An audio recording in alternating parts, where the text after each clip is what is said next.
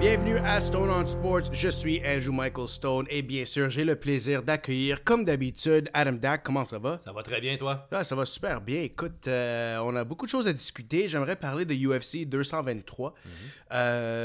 Écoute, ça a été quand même une carte qui a impressionné tout le monde. Malgré toutes les cancellations, toutes les controverses, Conor McGregor, blablabla. Bla, bla. Non merci, mais avant d'embarquer dans tout ça, j'aimerais remercier bien sûr Boston Pizza à Saint-Jean, à Vaudreuil et bien sûr à Saint-Bruno. J'aimerais aussi remercier Royal Barbershop, 3818 Boulevard Tachereau, ici sur la Rive-Sud, c'est vraiment les meilleurs. Et bien sûr, grâce à G2Vap, j'ai arrêté de fumer. Ça fait presque 2 ans maintenant, quand je suis dans un party ou peu importe et que quelqu'un m'offre une cigarette, je leur dis non merci, ça va aller. Et donc, merci à tous les commanditaires et merci à toi, Adam, d'être là. Alors, j'aimerais qu'on saute là-dedans tout de suite. Premièrement, quand on regarde juste la totalité en général de ces combats-là, qu'est-ce que tu as apprécié le plus de cette carte? Mais comme tu as dit au début, j'étais étonné vraiment que la carte a vraiment délivré des combats spectaculaires pour nous autres. Ça a été une guerre. Chaque combat, j'ai trouvé que c'était quasiment une guerre. Oui, ok, il y a beaucoup de combats qui n'ont pas été terminés via KO ou soumission. Par contre, c'était vraiment 3 rondes difficiles pour la majorité des combattants cette soirée-là. On en a eu pour notre argent, malgré toutes les cancellations, tous les changements. Exactement. Comme par exemple, quand je regarde ici la carte, quand on parle de Bec Rawlings contre Ashley Evans Smith, c'est un exemple parfait de qu'est-ce qui s'est passé pour la grande majorité de ces combats-là, parce que quand tu parles de guerre, on parle de 2 combattants ou combattantes qui sont debout, qui se frappent, qui se lancent des kicks, qui font un peu de tout. Et vraiment, ça a été vraiment cool. Donc, l'exemple de Bec Rawlings et Ashley Evans Smith, c'est le premier qui me vient en tête, naturellement.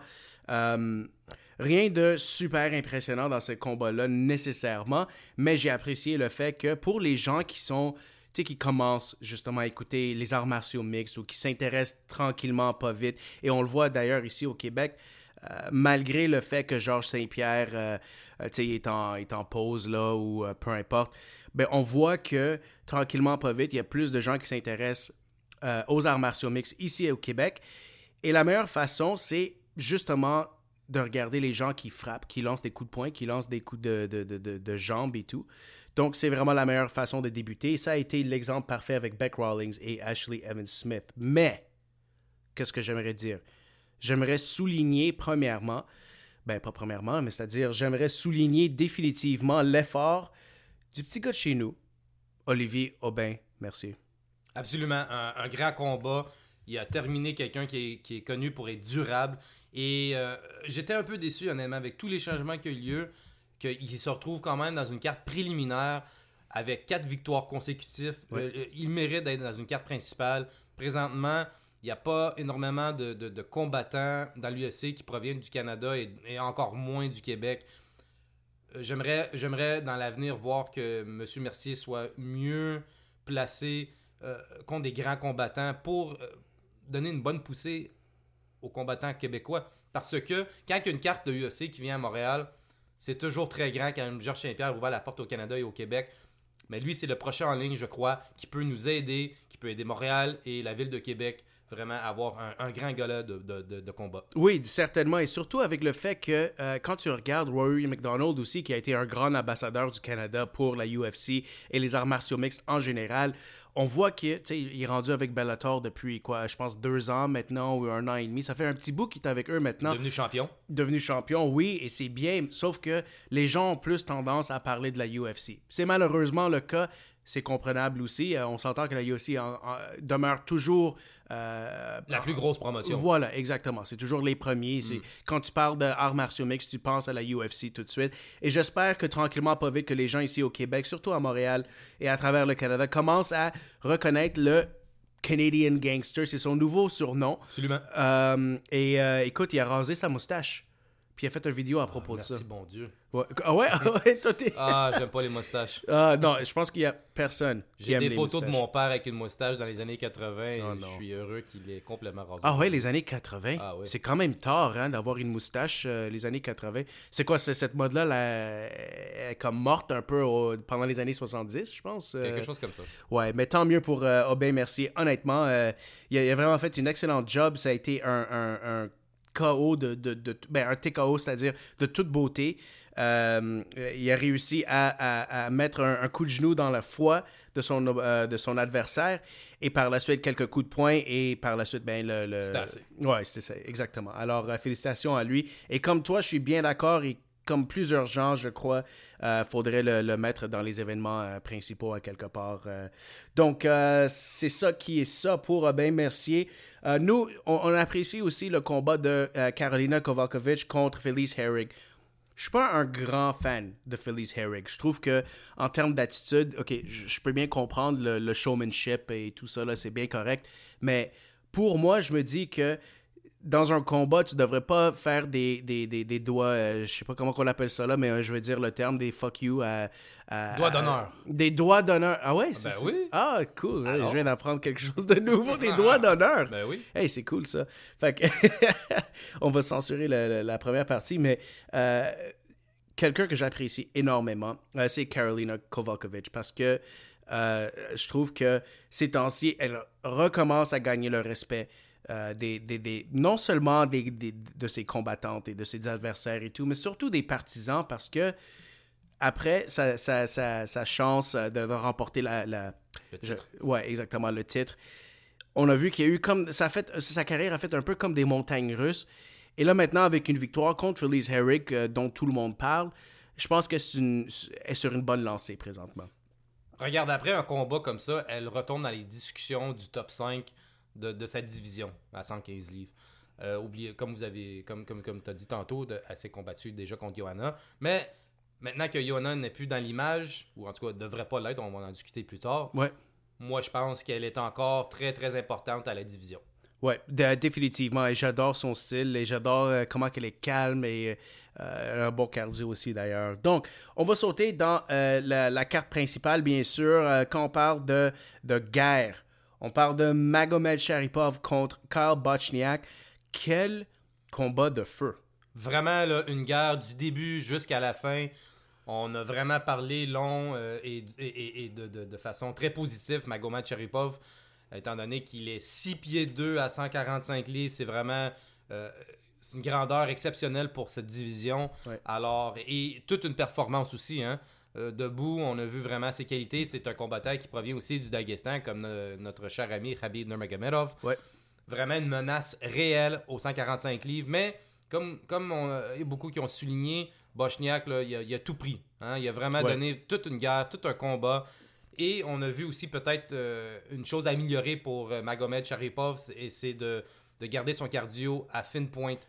Parce qu'à la fin de la troisième ronde, la dernière, on a vu vraiment un combattant essoufflé. Ouais. Et ça peut être très, très dangereux quand il va vraiment se battre contre l'élite. Le top 15, top 10, top 5. Il faut être capable d'aller synchrone, dur, à tout moment. Définitivement, et c'est quelque chose que tu as bien fait de souligner aussi, son cardio, son endurance aussi. Par contre, ça devient quelqu'un qui est très, très, très marketable. Vraiment, là... oui, il se vend très bien. Ouais. Il vient de la même ville que Khabib. Khabib, il n'y a pas longtemps, t'es pas super, super connu. Maintenant, tout le monde l'apprécie, que tu sois fan de lui ou non. Ouais. Mais là, c'est avec qui qu'on va le placer après. J'ai hâte de voir. Ouais, moi aussi, définitivement. C'est à 145 livres, c'est quand même une division qui est très, très, très C'est intéressante. profond. Ouais. Oui, c'est très sérieux, là. Ouais. Absolument. Alright, fait qu'on va parler de Namajunas contre Jędrzejczyk, bien sûr. Peut-être le combat dont j'avais le plus hâte de voir. Pourquoi? Parce que comme tu le sais très bien, moi je suis un énorme fan de Rose Namajunas. J'ai jamais caché ce fait-là. Très fidèle. Très fidèle, oui. Et avec raison. Et honnêtement, elle me donne raison ces temps-ci aussi parce que elle arrête pas de... Tu sais, au début, on s'entend, la première fois qu'elle s'est battue contre Jędrzejczyk, tout le monde était convaincu que c'était peut-être un fluke, si Une on chance. veut. C'est un coup chanceux. C'est exactement. Ouais, Par contre, on a vu que techniquement, elle continue toujours à évoluer et à s'améliorer, dont la raison pourquoi elle l'a remporté contre Jędrzejczyk. Absolument. Écoute, on a parlé longuement de ce combat. Le problème, c'est qu'Joanna, je trouve qu'elle était trop facile à prédire qu'est-ce qu'elle va faire dans le combat. Ouais. Ça va être du kickboxing du début à la fin. J'aurais aimé ça qu'elle a eu un peu de temps à s'entraîner, à pratiquer un peu, d'amener au sol, ou au moins tenter d'amener au sol, quelque chose comme ça. Ou de défendre contre ces tactiques-là aussi. Absolument. Ben oui, absolument. Tu amènes un bon point parce qu'au 5e round, c'est exactement... Rose savait que c'était 2-2 dans les rondes. Ouais. Alors, à un moment donné, elle a décidé, c'est le temps de le faire un amener au sol pour m'assurer de gagner au moins le 5e round et donc le combat. Ouais. Joanna, elle aurait dû être mieux préparée pour ça. Mais là, qu'est-ce qu'on fait avec Joanna? Ça, c'est la question qu'on se pose, right? Ouais. À 115 livres, elle a passé à travers toute elle la a catégorie. dominé, Elle a dominé, elle a battu tout le monde à 115 livres. Elle n'a rien d'autre à démontrer, elle n'a rien d'autre à prouver à 115 livres. Pour moi, ça reste quand même une championne qui a été très, très, très dominante. Là, je veux la voir aller à 125 livres. Je pense qu'il y a beaucoup, beaucoup de talent à 125 livres, mais elle ne devrait pas avoir de problème à passer à travers comme elle l'a fait à 115 livres. D'ici un an, si elle est encore aussi motivée, je crois qu'elle sera championne, à 125 livres. Et là, qu'est-ce qui se passe après? Ouais, ben c'est ça la question. Parce qu'on s'entend que Rose va sûrement faire face à Jessica Andrade, qui est l'aspirante. L'aspirante, exactement, dans cette division-là. Donc, ça va être intéressant de voir si Rose va être capable de gagner contre quelqu'un qui est, à mon avis, beaucoup plus forte que Rose. Malgré le fait qu'on a vu que sa main gauche est quand même exceptionnelle contre Joanna Jędrzejczyk. On a vu toutes les blessures qu'elle a imposées sur Joanna, justement. Mais en même temps, si Rose réussit à remporter son combat contre Andrade, je crois sincèrement que par la suite, ça serait à elle de monter à 125 livres et de faire face à Joanna. Parce qu'on s'entend, là, puis on va pas le prendre pour acquis nécessairement. Mais si Jędrzejczyk se retrouve à 125 livres, on s'entend qu'elle va quand même devenir championne immédiatement. C'est assez rapidement. Je peux pas croire que Dana White et Sean Shelby vont prendre Joanna puis vont dire, mais regarde, tu vas commencer tranquillement, on va te donner un top 15 après un top 10. Non. Ça, c'est le genre de personne que peut-être ils vont lui donner un combat. Si elle domine, et elle devrait, après ça, tout de suite pour le championnat. Ouais. On n'y est pas avec ça. Ouais, c'est sûr, parce que, honnêtement, qui va vraiment... On sait qu'à 115 livres, mis à part Namajunas, il n'y a rien. C'est ça. Elle n'a pas vraiment de combattantes, d'adversaires qui l'ont vraiment mis au défi. Par contre, à 125 livres, je peux facilement dire que ça va être pas mal la même chose aussi.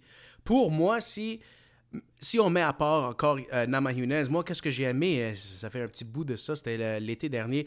UFC 211 contre Andrade. Joanna contre Andrade, justement. Je pense que ça s'est terminé en décision. Pour moi, Andrade, c'était une des combattantes. Elle est tellement forte. Il y a quelqu'un qui fait toujours la blague. Si Brock Lesnar était un homme à 115 livres, une femme de 115 livres, ça serait Jessica Andrade, justement. Alors, ça va être intéressant de voir la suite des choses définitivement. Je ne sais pas si tu voulais ajouter quelque chose à propos de ce combat-là. Pour moi, j'ai trouvé ça un peu bizarre que toutes les kicks que Namajunas a encaissés de la part, surtout sur sa jambe gauche, de la part de Jędrzejczyk, je m'attendais à ce que ça l'affecte beaucoup. Drôlement, normalement, c'est une bonne stratégie, mais Jędrzejczyk était beaucoup trop prévisible. Elle y allait pour une combinaison de droite-gauche. C'est une répétition. C'était une répétition. C'était quelque chose à voir. Alors, peut-être qu'elle a manqué de préparation à cet égard-là. On ne le saura jamais. Mais on avait raison. En passant, il faut qu'on se donne un peu de crédit aussi.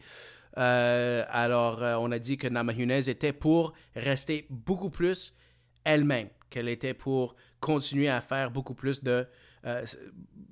beaucoup plus souvent ce qu'elle a toujours fait, de demeurer elle-même, de rester fidèle à elle-même.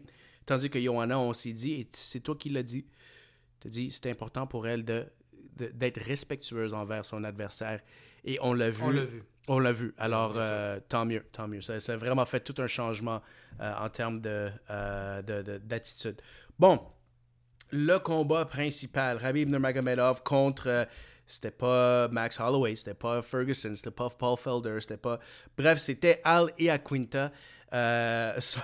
Après Dieu sait combien de changements, peut-être 4 ou 5. 5. Ouais. Premièrement, j'aimerais souligner, parce que moi, j'ai pas grand-chose à dire. Je pense que ça a été vraiment une performance dominante de la part de Nurmagomedov. Je pense qu'on peut s'entendre là-dessus. La seule chose que j'aimerais dire, premièrement, je veux donner un peu de crédit à Iaquinta d'avoir accepté un combat comme ça à la maison devant ses partisans, devant ses tu sais sa foule, ville, sa ville natale et tout. Pour moi, je me dis que c'est quelqu'un qui a démontré beaucoup de cœur et beaucoup de courage aussi parce qu'il savait qu'il allait perdre. C'est impossible de croire qu'il allait gagner contre Nurmagomedov. La seule chose qui m'a choqué ou surpris dans ce combat-là, c'est le fait que Nurmagomedov n'a pas réussi à terminer ce combat dès maximum le 3e round. Ça, c'est la seule chose que j'aimerais dire à propos de ce combat-là. Écoute, moi, la première chose que je veux souligner, c'est Joe Rogan. C'est lui qui commente les combats. C'est un des meilleurs dans le business. Peut-être le meilleur même. Oui, absolument. Par contre, j'étais un peu déçu de comment il critiquait de façon continuellement chaque pas que Khabib Nurmagomedov fait. Et dans le sens inverse, chaque fois que Al Iaquinta faisait quelque chose, mais il sautait dans les airs et il applaudissait quasiment. Ce qui est dommage là-dedans, c'est de un, tu nous apprends rien dans ce combat-là, dans le sens que, on le sait, moi je le savais depuis des années, tu regardes n'importe quel combat avec Khabib Nurmagomedov, son combat debout n'est pas le meilleur, c'est pas la fine pointe encore. Par contre, à 26 victoires, aucune défaite, c'est pas nécessaire non plus. Il n'y a pas eu vraiment... La seule menace qu'il a subie une fois, c'est Michael Johnson. Mais sinon, il n'y a pas eu de menace. Il n'y a pas personne qui l'a mis au défi.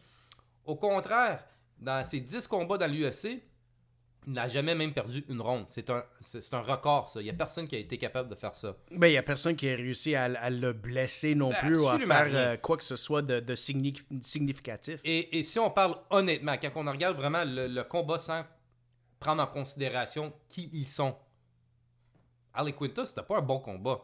C'était un terrible combat. Ouais. Regarde, oui, il y a eu 24 heures seulement d'avance, mais personne semble mentionner aussi que Khabib Nurmagomedov, en une semaine, on lui a changé d'adversaire 5 fois. Ouais. Il a dit oui à chaque. Ouais. Et Al Iaquinta, en 24 heures, il savait qu'il se battait contre lui. Fait que les deux on doit leur donner le respect pour avoir accepté un combat aussi vite. Mais c'était beaucoup plus dangereux pour Khabib. Al Iaquinta, il n'y avait rien à perdre. Non. Qu'est-ce qu'il a perdu après ce combat-là? Mais au contraire, il a fait beaucoup d'argent, il a eu une chance au titre mondial. Et il a gagné en reconnaissance aussi. Je pense que les gens le connaissent davantage. Pas que c'est pas un nom qui est populaire. Oui, mais là, il y a plus de monde qui l'ont vu ce soir-là. Voilà. Nous sommes tout à fait d'accord avec ça. Mais on dirait qu'on a comme oublié que le respect qu'on doit à Khabib aussi. Il était pas obligé d'accepter ce combat-là. Il y a eu des cartes UFC qui ont été annulées à cause que le champion n'acceptait pas le combat. Ouais. Imagine-toi s'il serait battu contre Max Holloway, qui était en perte de poids difficile, qui venait de terminer une blessure. Oui, qui se remettait justement d'une blessure. Si Khabib l'aurait battu, il aurait dit bien sûr, il l'a battu Max Holloway. Max Holloway a un grand cœur, un bon champion aussi. Puis on a oublié de lui donner le respect à quel il a le droit aussi, Khabib. Et dernièrement, pour qu'est-ce que tu mentionnes, il n'a pas terminé le combat. Effectivement, moi aussi j'aurais aimé ça qu'il termine. L'excuse qu'il a donnée, puis oui, je comprends sa valeur là-dedans aussi, c'est que c'est la première fois, en tout cas je pense que c'est la première fois qu'il se battait 5 rondes. Il voulait vraiment voir c'est quoi faire 5 rondes, parce que avec les prochains combats, avec les combattants d'élite, que ce soit Tony Ferguson, McGregor, Alvarez ou peu importe, Dustin Poirier, 5 rondes, c'est très important de savoir à quelle capacité qu'on a pour se battre pour 25 minutes. 25 minutes, c'est énormément, beaucoup plus long que 3 rondes, surtout dans un combat. Fait qu'imagine.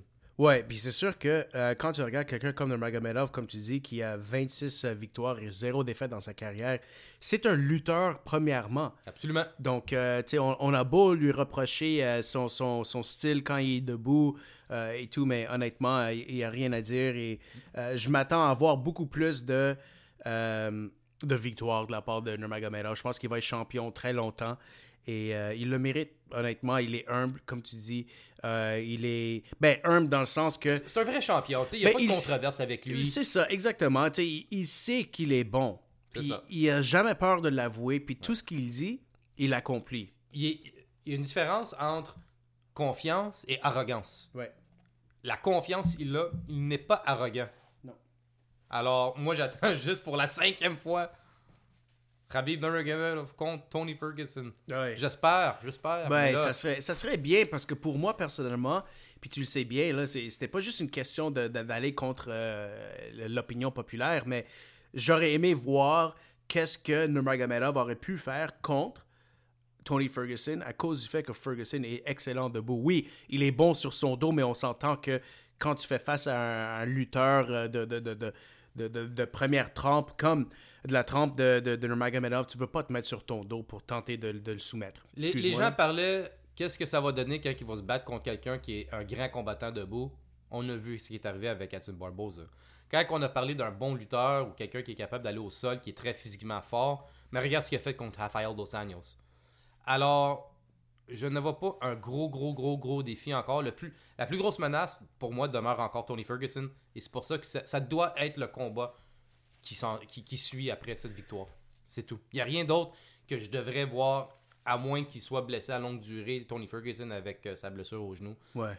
Mais comme tu as dit, Khabib devrait être champion pendant encore longtemps. Ben, Tony Ferguson, il est passé sous le bistouri il n'y a pas longtemps. Alors, donc, on va lui souhaiter un rétablissement très rapide. Bon, alors, ça y est pour UFC 223. Écoute, j'aimerais parler aussi de cette fin de semaine qui s'en vient. Il y a quand même un événement... C'est une bonne carte. Une très bonne carte à Glendale, en Arizona, bien sûr. Quand on regarde ici, par exemple, j'aimerais commencer avec, pour la carte principale, bien sûr, Michelle Waterson, le Karate Hottie contre Courtney Casey. Un peu comme Felice Herrig. Je suis pas un fan fini, là, on va se le dire, de Courtney Casey parce que j'ai pas vraiment apprécié son attitude envers Felice Herrig, l'idée de lancer du sang et faire comment on appelle ça, des doigts d'honneur. Bon, voilà, c'est le thème de la journée, mesdames et messieurs. Le problème avec Michelle Waterson, qu'est-ce que j'apprécie le problème avec elle, c'est qu'elle a perdu 2 fois dans ses 2 derniers combats. On sait, il y a environ 1 an contre Rose Namajunas, et la raison pourquoi j'apprécie quand même Michelle Waterson, c'est qu'elle est toujours respectueuse. Quand on parle de combattantes respectueuses, c'est ce qu'on voit. Contre Tecia Torres aussi, elle a perdu, mais je pense que elle le sait très bien que c'est sa dernière opportunité, du moins pour le présent, de se tailler un nom parmi les meilleures combattantes présentement. Parce que contre Courtney Casey, elle est quand même beaucoup plus grande, sa portée est beaucoup plus menaçante aussi. Donc, je sais pas ce que tu voulais ajouter à propos de ça, mais ouais. Hein. Au prochain. Bon, alors on va parler de Israel Adesanya contre Marvin Vettori. Écoute, Adesanya a reçu beaucoup de reconnaissance lors de son dernier combat.